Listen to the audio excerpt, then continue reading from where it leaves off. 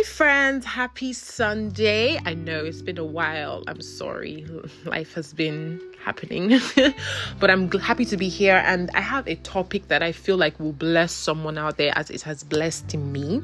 And this topic is called the King and the Queen. And the topic came to me as an analogy. The chessboard. It just dropped in my heart, in my spirit, and it said the chessboard. For those that are familiar with the chessboard has the king, the queen, the bishop, the knight, the rook, and then the pawns. So they're the powerful pieces at the back end of the chessboard, and the pawns are in front. So the most important chess piece on the chessboard is the king.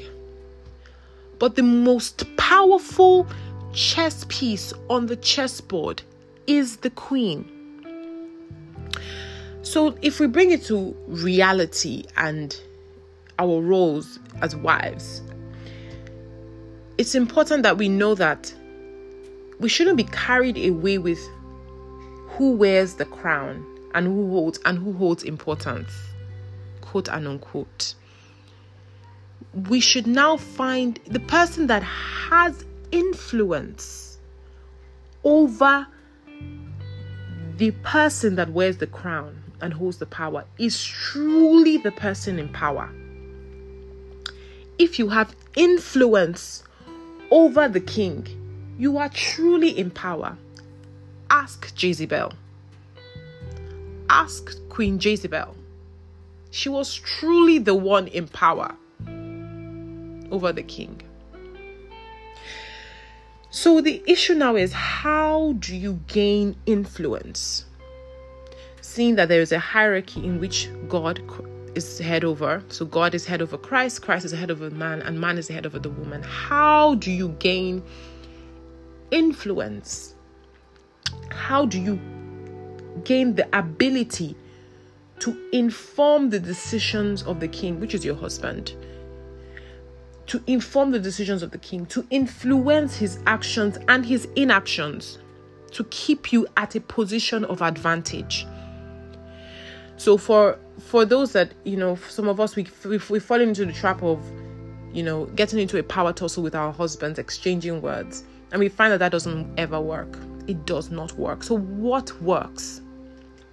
Queen Esther is a typical example of what works. Queen Vashti is a typical example of what does not work. And what was Vashti's crime? And what was the issue with Vashti? Defiance. Defiance. What is defiance? Defiance is an open resistance and opposition. It's okay not to agree with what your husband is planning or doing or intends to do. But how much influence do you have to divert him towards a different course and towards a different route? And what is that quality you need in able to hold that advantage, to be able to divert his actions and his actions? That quality is favor. Favor. How do you gain favor in the eyes of the king? If you go to the book of Esther, starting from chapter 4. So if you start from chapter 4, or rather chapter 5, for every time right down to chapter 8, for every time she approaches the king, or she approached the king, which was her husband, she would say, "If I find favor in your eyes." So we know that automatically lets us know that favor is the quality that a queen needs in order to have influence over her husband, in order to gain advantage. In order to gain advantage. In reality, the queen is the power manifesting through the king, as long as she plays her cards right. You can manifest power through the king. People will think that he's the one making the decisions. People will think that he's the one in control. However, you are the back force. You are the backbone. You are the pillar. You are the decision maker. You are influencing things in the home front, even to the extended. But it appears he is the forefront. He is the face, but you are the influence. And obviously, God is the influence. God should be the primary influence. The Holy Spirit should be the primary influence. But you, as a wife, you must maintain favor in the eyes of the king. And one thing we know, one thing that Queen Vashti portrays to us is that the killer of favor is defiance. The killer of favor is opposition. The killer of favor is resistance. Now I need to make something clear. If his decisions are clearly against the will of God, like blatantly against the will of God, for example, fraud, murder, things that you know goes against the will of God. I believe that you do not follow through with those things. You do not support evil. But in terms of decision makings, things that concern the home front, it is important that you do not always find yourself in defiance. You need to do things to keep yourself at an advantage. You need to do things to make sure that you maintain favor in the eyes of the king. Make sure that you find favor. You do not lose favor in the eyes of your husband. Make sure that there is friendship, oneness, alignment, togetherness, unity. Ensure that no other person. I know that sometimes it can be difficult. And that's why, as believers, how did Esther gain that influence? Do you really believe that she would have gained that influence if she had gone into the king's quarters? There was prayer.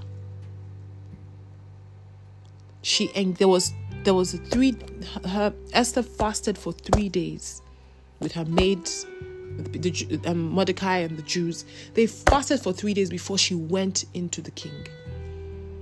So influence, to gain favor, is not necessarily by, obviously you need to take practical steps in terms of not blatantly being in defiance. But it's important that you pray. God is the one that gives true favor, that bestows the grace of favor upon a person and upon a wife. Prayer is important because above all things that are physical, the spirit informs it informs the physical. You must adjust things in the spirit before they manifest in the physical. So you must be a woman of prayer. A lot of women find that outsiders, externals, extendeds, have more influence over the king, their husbands, more than they do.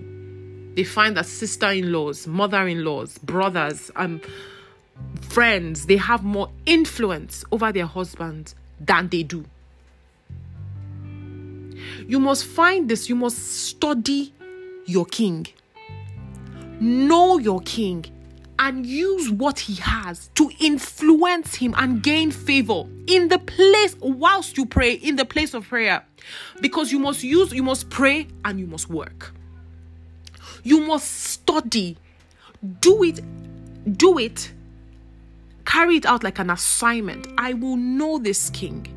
I will study him. I will find out what he likes. I will use it to gain advantage, to gain favor, and I will influence. I will rule my kingdom, even though he is the one that wears the crown and holds importance. But I am the influence. You do not want extended and externals to gain influence, because if they do, they rule your home. If friends, sister-in-laws, brother-in-laws, mother-in-laws gain influence over your husband, who is the king. They rule. They are ruling your home. They are also ruling you. You must find that way in the place of prayer. Prayerfully gain that influence over he that wears the crowns and quote and unquote wears the tag of importance. He is the head of the home. I am the head of the home. You hear those things. I am the man of this house.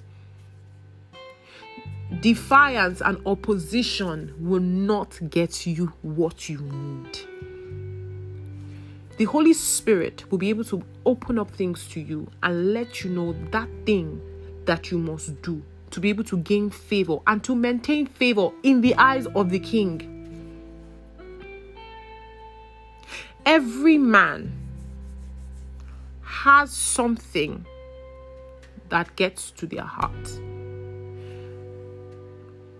Love languages are a good start.